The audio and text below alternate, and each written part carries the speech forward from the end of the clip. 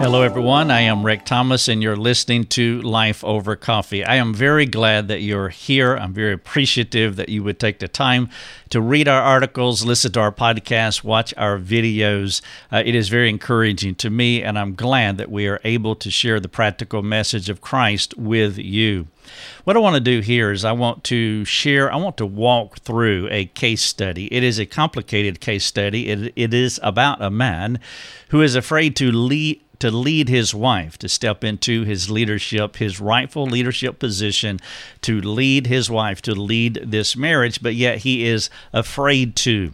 Now, this is a common problem with men, as I have shared many times, that men, we aren't as tough as we present ourselves to be. Sometimes I think there is a thin veneer that on the outside it might look strong, but again, on the inside, it's a different story. And so what we have here is a man who is inhibited from leading his wife. He's afraid to do it, and there are reasons that he is afraid, and that's what I want to walk through.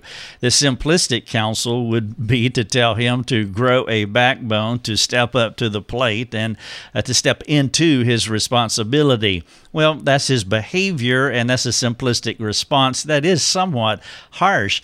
Any time that our behaviors are not matching up with what God wants us to be, well, then we have to look underneath the surface of our lives and to see where it all starts, because we know that our behaviors begin in our hearts. And so we want to make sure that we do careful analysis when we are assessing anyone that we are discipling. And in this case, we want to be very careful, not just to give simplistic advice to man up and to start leading your wife. And so I trust as I work through this case study that it will be beneficial for you, that you can make personal application in your life as well as anybody that you may be discipling. Now, you can read this resource, you can listen to the podcast, you can watch the video as well. And so with all of our resources, we have a read, watch, listen format so that you can choose which one that is preferable to you. The title of what I'm going to share with you is A Crippling Reason Why a Husband Does Not Lead His Wife. Let's get into it. 100 out of 100 people struggle with the fear of man.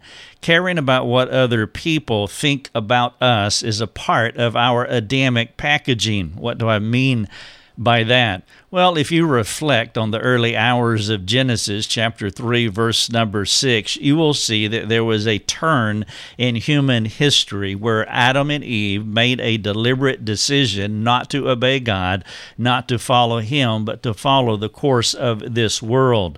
And of course, when they did that, they were changed dynamically. We call this being Adamic. And of course, they passed this along to all of us as we read in Romans 5:12. Now, part of our Adamic packaging, or being Adamic, being fallen in Adam, means that we have several sin issues that operate in us. And a few of those are such things as fear and anxiety and worry and shame and guilt. And of course, there are a few others. Well, in this case study, I want to talk about our problem with fear. It is the most oft appeal that you will read in Scripture where God is saying, or somebody is saying, fear not. Well, there is a reason that the Bible keeps saying over and over and over again, do not fear, trust me. Of course, not trusting God is what Adam chose to do, not to trust God. And of course, that set the course for him struggling with fear, among other things, which is again a part of our Adamic packaging. One of the specific iterations of fear is what we call the fear of man, caring too much about what other people think about us. I have never counseled a person who did not struggle with this problem to some degree. Now, of course, after we become a Christian and we begin to partake on the milk of God's Word, we start maturing and we move to the meat of God's Word. And the fear of man is not as debilitating as it once was. But the fear of man is always resident in us, even even to a small degree, thank God, as we continue to mature in Christ. And that's why I say I have never counseled anyone that does not struggle this way, even though hopefully you and I trust that I continue to mature that way too, so it's not as debilitating to me. But this is the problem with my friend Biff here in his marriage, especially his fear of what his wife thinks, his fear of leading her. Now, our secular culture calls this codependency or peer pressure, and it really doesn't matter what you call it as long as you are using a biblical way of defining the problem as well as bringing God's solutions to it. So in this case study, I am going to address fear in the context of marriage, specifically insecurity as the inhibitor that keeps a husband from leading his wife well. And I would encourage you as you listen to what I'm going to present to you, I want you to see these steps as it moves deeper and deeper into Biff's soul, but yet it also spills out into where Mabel has a responsibility to make a decision as to whether she's going to be part of God's restoration team or not, because they are in a covenant, because they are one flesh. Though this is Biff's sin issue, it would be unbiblical and unfair to say that Mabel doesn't have a role in this. And so as I weave through this case study, you're going to see the accumulative effect of the complexity as I begin to explain some of the dynamics that's going on in Biff's heart. Again, it will affect Mabel, which will be her call to come alongside Biff to help him as a caught individual, as Paul talked about in Galatians 6:1. The primary text here is one that I'm sure you are familiar with. It is Proverbs 29:25. There are some texts in Scripture that you just want to memorize because you will go to them over and over again. And in this text, it communicates an idea that is applicable to us. Now, one of the beauties of this text is that, like a lot of the Proverbs, it is written in Hebrew parallelism. And what I mean by that is that it will give you one line across the top that will usually the negative, and then it will give you another line across the bottom that is the parallel, and that is the solution or the positive statement.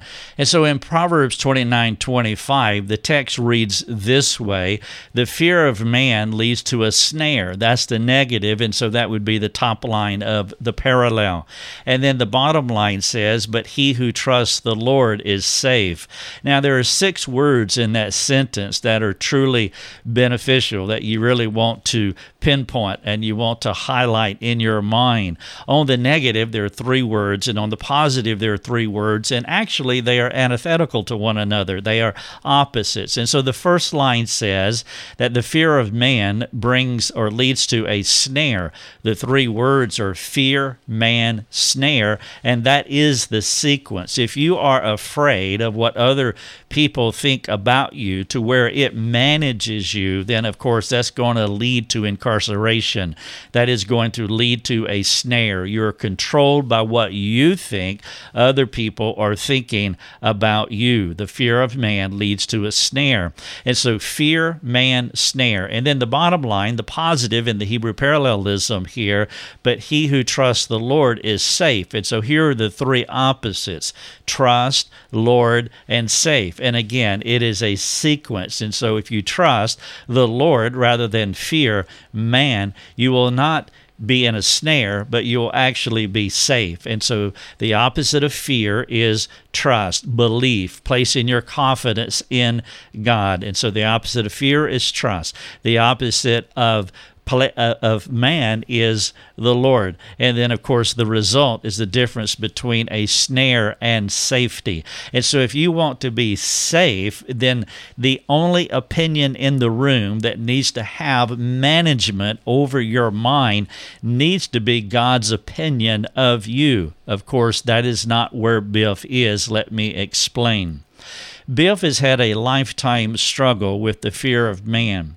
When I talked to him, he called it a paralyzing sin. It has been so debilitating that there was a time in Biff's marriage where he just took a passive approach from leading his wife, Mabel. And this is where we can get in trouble with our simplistic counseling, because we could say, come on, Biff, just get a life, get a backbone, take a stand, be the man. You need to grow up and you need to lead your wife. Now, you can make a case for all of those statements to be true, but again, we have to go back to where is the genesis? Where's the cause of these behavioral iterations or manifestations of our lives? Well, we know, according to Scripture, that the cause begins in our heart. And so, yeah, you need to lead your wife, but you also have to put off that old person, renew the spirit of your mind, and put on a new person. Therefore, we need to do proper excavation work to get underneath inside Biff's soul to find out what has captured him so that we can restore him. And again, I'm going to call on Mabel here in a little bit to cooperate with God with this lifetime debilitation that Biff has had. Now, one of the key things that you want to keep in mind here is that this sin issue predates Mabel. I will say it a couple of times. It has nothing to do with Mabel. Honestly, Biff brought this into his marriage, but now it is the right hand and the left hand. They are part of the same body, and so the right hand can't say, I have no need of you. We are working together as a unified whole. And so because of their covenant relationship, Mabel wants to understand what is going on so that she can help her husband get untangled or uncaught from this life-debilitating sin. Of course, the benefit of that would be that it would make their marriage much better than what it is now. And so she has a vested interest to want to be part of God's restoration team. Biff said it this way. He says, I feel like a hypocrite. How can I lead Mabel when I sin against her? I am not worthy of leading her. Now, that is a complex statement that he is making, but it's not an unusual one. I mean, maybe you're not even married, but you have this legalistic thought in your own mind. Let's say that you sin against somebody and then you ask for forgiveness, but you still have the lingering thought that you need to pay some kind of penance, that you're still not free from it, even though you have been forgiven. Or let's say that you have sinned, and it's not against anybody, humanly speaking, on a horizontal level, but of course all sin is against God. And so you sin against God, and you ask God to forgive you, but yet there is still that residual, that residue of legalism that is laying on the floor of your heart, and it is not possible for you at this moment to fully engage God the way that you should, because you should be free. Well, this is what Biff is talking about. He says, I feel like a hypocrite. How can I lead Mabel when I sin against her? I am not worthy of leading her. You see, according to his flawed theological training, his inability to live a perfect life was a deterrent to his view of a leadership model in marriage, because that is the alternative for Biff. I mean, according to his flawed theology, he would have to live a perfect life so that he could lead consistently, regularly, and all the time. Well, that's not going to happen. And so he could not reconcile the fact that God called him to lead his wife at the same time that he occasionally sins against her. And so he felt embarrassed. Embarrassed is a euphemism for the fear of man. He felt embarrassed to lead her. Naturally, this worldview created a significant problem, since Biff is not entirely sanctified, because, again, in his flawed worldview, that is the solution. He would have to be perfect, but we know that's not going to happen in this life, and so he's going to have to change his theology so he can live a more bibliocentric life. Part of the problem here is that Biff has a high view of himself. Let me explain.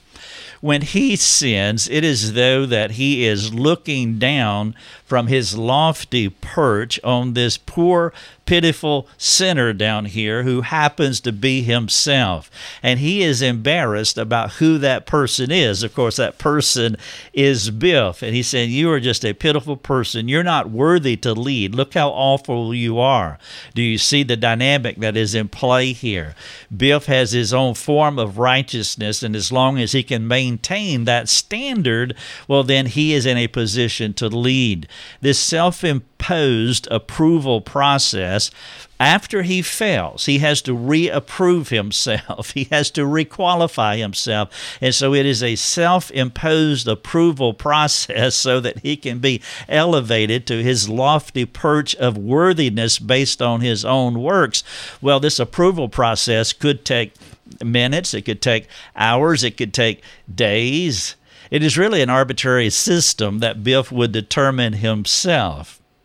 Of course, it also had to do with the weight of his sin and the effect of his sin on Mabel. And once he felt that he had done enough to merit approval, he would begin leading again. And so as he looks down from his lofty perch on this poor, pitiful sinner down here, and he's so embarrassed about who that person is, who happens to be himself, well, he's going to work himself up to his standard. And again, once he hits that standard, then he will be ready to lead.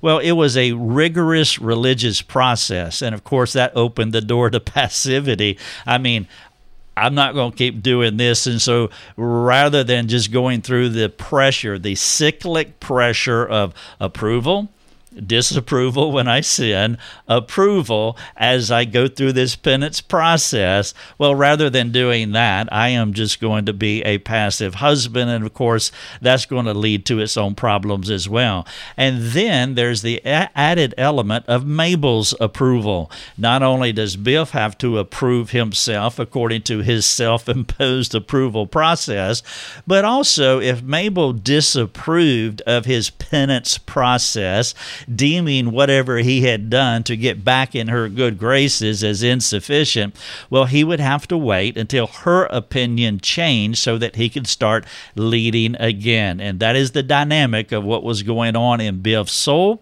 and also in his marriage. Now, imagine the burden that Biff's twisted theology would place on anyone.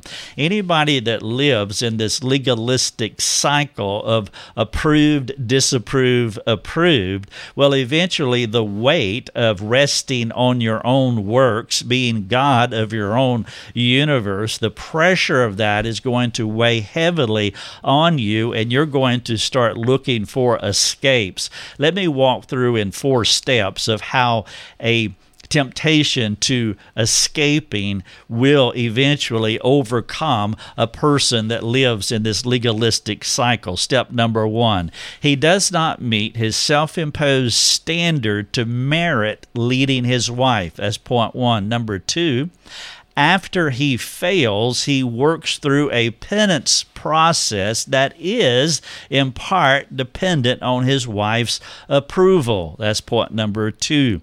And then number 3, the rigor of his legalistic religion opened the door to temptation to find relief through escapes. That's point number 3. Again, any time that we create a legalistic system, whether it's our lives that we live or we bring that into a marriage dynamic like what I am outlining here with Biff and Mabel, where the pressure of that's going to be, it's going to go from despair to depression, and we're going to look for relief because none of us was built to be God of our universes.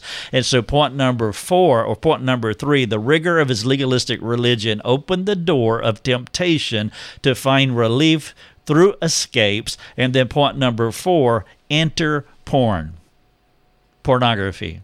Pornography is primarily about the theater of the mind. I'm not going to do an entire talk on pornography now, but one of the key dynamics of pornography is that it's not so much with the physical as many people would think and the elements of gratification, which is true and real, but it's primarily about the theater of the mind, a drama that a guy constructs where fictional cyber ladies approve and affirm him. It is a perfect, and I put the word perfect in air quotes, but it is a perfect world where Biff can find acceptance and satisfaction without concern for failing or disappointing anyone. Again, it's a fictional theater of the mind as the person, in this case Biff, creates the narrative where he can make the ladies say, do, be anything that he desires, and of course it will always be affirming and accepting of him, making him feeling significant, which creates a perfect, in air quotes, escape to find relief from this other world that he is living. It is a risk-free, failure-free, always accepted world. Though he could not control the ups and downs of his marriage, he could manage his craving for acceptance in cyberspace. And so he tells his fictional characters what to think, what to say, how to feel about him. And so he finds relief as God of his universe. Now, this case study about the complexity of corruption is where the sword has a double edge. Because as you begin to unpack this, especially in a counseling situation, imagine the weight of this on Mabel as she begins to hear these things. And this is where you would want to be careful. This is a 30-minute presentation. This is a brief article, but it will take a whole lot more time to walk through these dynamics and to build a case, but doing it carefully and compassionately so that she can grow into these new ideas, because this will probably be new to her, because most people don't understand the dynamics of a person's heart in the way that I'm laying out here. But before I get into her tension, which will be great, it is important to restate that a wife is never guilty of her husband's sin. A wife is never guilty of a husband's sin, and a husband is never guilty of a wife's sin, ever. But Mabel will have to decide if she will be part of God's restoration team, because the truth is her husband is caught, according to Galatians 6:1 and 2. You who are spiritual, meaning you who have the Spirit, those who have been born again is what he's talking about. Dead people aren't spiritual. They're dead in their trespasses and sins, as we learn in Ephesians 2, as we learn in Ephesians 4:17 and following. They're futile in their thinking, darkened in their heart. They have become callous. The Spirit has not animated them. They are not spiritual. And so Paul is talking to Christians. You who have the Spirit, you who have been made alive in God, you have to come alongside caught people who are ensnared. The fear of man leads to a snare, and there is no question that Biff is incarcerated. And so Mabel will have to determine if she's going to be part of God's restoration team and to restore him in a spirit of gentleness, keeping watch on herself, because the temptation, as you can imagine, would be strong to retaliate, to succumb to that temptation, and to respond in sin. One of the hardest things for a wife in a situation like this to realize is the actual condition of their marriage and her role as a one-flesh covenantal partner. Though it is a cold and harsh reality, she must adjust to the truth about what is happening with them, not just him. Even though he is responsible for his sin, he is guilty, she is not, but yet she has a responsibility, as what Paul was teaching us, to come alongside and restore, in this case, to restore a part of her body, because they are in a one-flesh covenantal partnership. And so as Mabel begins to accept the reality of her marriage, she will have to guard her heart against many things like anger and bitterness and unforgiveness, even resentfulness. She'll also have to protect against retaliating toward Biff. You can imagine that this could be quite frustrating for her. Rejecting the realities of our lives will hinder us from getting to where we need to be in our journey with God and others. In Mabel's case, she will hinder her heart's desire. Here's her heart's desire: a marriage that reflects Christ and his church. One of the ways that she can think about this through tears, of course, and through a lot of grief, is that God is shining his light on Biff's heart and is revealing things that have been there. We could just live a life that says he's a passive man. But in this instance, God is revealing his light, and God wants to dig out those things that have been inhibiting him, that have been keeping this marriage from reflecting Christ and the church. And so there is a silver lining as she sees that silver lining through tears and a lot of grief. But as her heart begins to transform to what God is doing in this relationship, then she can make that decision that she wants to cooperate with God to help restore her caught husband. What I'm sharing with you, the title of it is A Crippling Reason Why a Husband Does Not Lead His Wife. On the outside, he is, let's say, passive, but on the inside, there is this complex sin dynamic that's going on. Not just the sin that inhibits, but also the escape mechanisms that he has put in place as a way to find relief from his flawed theology. And then, of course, it is spilling out and it is hurting his wife as well. In the call to action here, I have 5 questions for you. And in order to work through this case, this is what I want you to do. If this is something that you want to spend time wrestling through, then I want to spend 5 hours. I think that's it. I want to spend 6 hours. I want to spend 6 hours with you, walking you through how to help Biff and Mabel. And the way that I want to do that is that I have several webinars that I would love for you to watch, 6 as a matter of fact, and they are tied to the questions that I'm going to ask you. And so as I ask the question, I want you to reflect upon the questions, but then also, if you want to do this deeper dive to really get into the complexity of what is going on in this marriage, I want you to watch these 1-hour webinars. They're free. They're on our website. You can watch them and benefit from them. There's no catch whatsoever. And so here are the 5 questions. The first one is, why is the fear of man such a formidable foe? Not just for Biff, but for the rest of us. My follow-up question is, how do you struggle with the fear of man? Now, I have a 1-hour webinar. Again, it's linked here in this article, and you can watch it, and it will unpack what the problem is and what the solutions are. And this will be a huge benefit for Biff. Number 2, what are 2 primary issues with Biff? He does not understand the gospel practically, and he's complicating that sin by choosing porn. Those are the 2 primary issues with Biff. He doesn't understand the gospel practically. He has a flawed theology, and he's using these escapes through pornography. I have a 1-hour webinar here on pornography. I would love for you to watch. Number 3, how would you address Biff's legalism? What is your specific and detailed plan? I have a webinar here, another 1-hour webinar on true and false guilt. Biff is tied up in legalism, and he really doesn't understand what it means to be forgiven versus working to please God and also working to please his wife. And then number 4, how would you address his temptation to find relief through sin rather than Christ? What I'm talking about here is self-reliance. He is relying on himself and he's not relying on God. I also have a webinar here called Target of Change, how to address the heart of Biff, of the put off, the renew, and the put on. And then finally, number 5, how would you walk Mabel through the hurt that she is experiencing, and how can she cooperate with God in restoring her caught husband? I have 2 webinars here. One is called How to Identify the Ruling Motives of the Heart. She will need this information so that she can get into Biff's idol factory and begin to bring gospel solutions as this webinar lays out.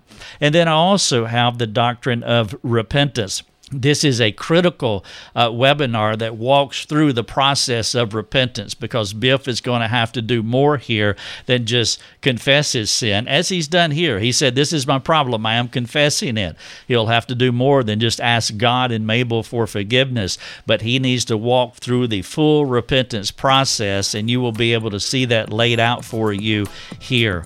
The title of this article I've been sharing with you, A Crippling Reason Why a Husband Does Not Lead his wife. Thank you so much for listening. I trust this has been a benefit for you. God bless. You have been listening to Life Over Coffee with Rick Thomas. If you have a question for Rick, you can let him know by sending him a note through his website, rickthomas.net. That's rickthomas.net. Thanks for listening. Enjoy your coffee.